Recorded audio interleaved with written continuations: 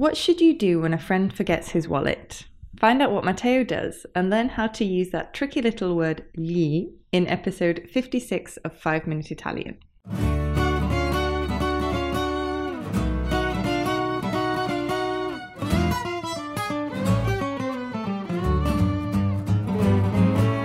Ciao a tutti e benvenuti a 5 Minute Italian. I'm Katie. And I'm Matteo.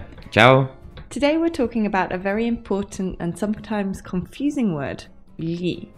Before we get into it, remember you can head over to our website where you'll find bonus materials for today's lesson, including a quiz, flashcards and a transcript to help remember what you learned today. Go to www.joyoflanguages/Italian podcast and scroll down to episode 56. For now, ascoltiamo la conversazione. Let's listen to the conversation.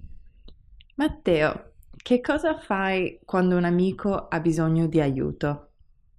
Gli do una mano. Quando dimentica il portafoglio? Gli dico che non c'è problema e gli pago la cena. Quando ha fame? Gli cucino qualcosa. Quando è stanco? Gli offro un caffè. Tu sì che sei un buon amico. Alright, so first I asked Matteo, Che cosa fai quando un amico ha bisogno di aiuto? what do you do when a friend needs help? Word for word, that's Che cosa what fai you do quando when un amico a friend ha bisogno di needs, literally has need of, aiuto? help. And Matteo's reply was, Gli do una mano. I give him a hand. So this expression exists in Italian too, and it's very similar. Literally, Gli to him, do I give una mano. a hand. And here we've got our first example of the word gli, which means to him or for him. And in English, we sometimes cut out the to. So in English, you can say give a present to your brother, for example, or you can say give your brother a present. But the important thing is to know that there is the possibility to use to him or for him in English. And if there is, you will probably need to use the word gli in Italian. So for example, with words like give, dare, reply, rispondere. We know in English there's a possibility to say to him. So you'll use gli in Italian. So I give him is, Gli do. literally, to him, I give. Other examples are, I say to him, Gli dico. literally, to him, I say. And a very common phrase you will hear in Italian is, Che cosa gli dico? what shall I say to him? So when people are, stressing, oh, what shall I say to him? Che cosa gli dico? Literally, what to him I say. Che cosa gli dico? Then we've got I cook for him. Gli cucino. Literally, for him I cook. And you'll hear more examples in the rest of the conversation.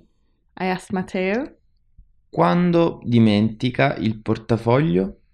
when he forgets his wallet. Literally, Quando when dimentica he forgets il portafoglio. the wallet. And Matteo replied, Gli dico che non c'è problema e gli pago la cena. I tell him it's not a problem and I pay for his dinner. Let's break that down. Gli To him, dico I say che that non c'è there isn't problema. a problem. And this is a useful phrase to learn. Non c'è problema. Literally, there's no problem.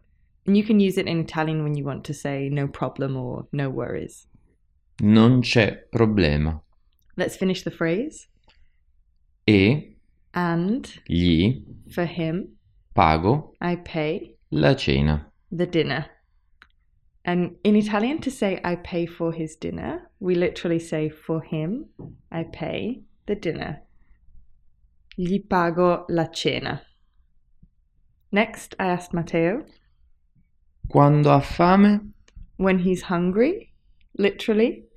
Quando When ha he has fame. hunger. And Matteo replied, Gli cucino qualcosa. of course, I cook something for him. Gli For him, cucino I cook qualcosa. something. Next, I asked, Quando è stanco? when he's tired, Quando when è he is stanco. tired. And Matteo replied, Gli offro un caffè. I offer him a coffee. Gli To him, offro I offer un caffè. a coffee. And finally, you heard me say, Tu sì che sei un buon amico. literally is, or the translation, the closest translation is, you're such a good friend. But this structure, tu sì che sei, is a way of adding emphasis. So, of course, you can say you're a good friend. Sei un buon amico. But if I add this, tu sì che sei un buon amico, it's like, you, yes, that, literally. But it's just like saying you're such a, tu sì che sei un buon amico. Tu sì che sei un buon amico. All right, and before we go, a couple more things about gli.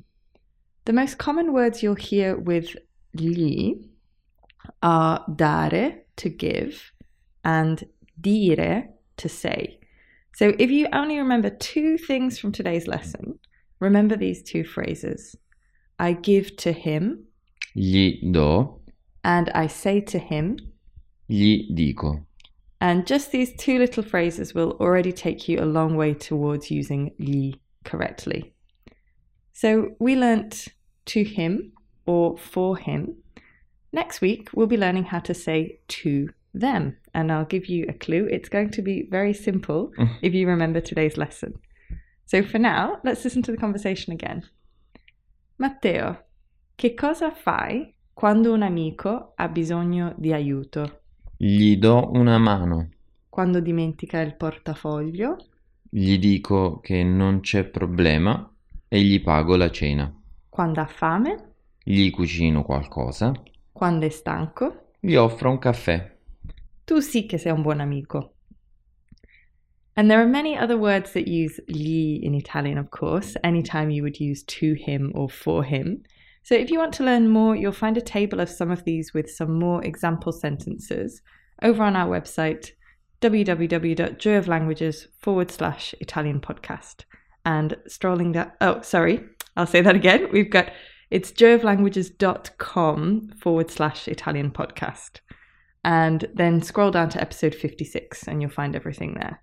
Ciao for now, or as we say in Italian, Alla prossima.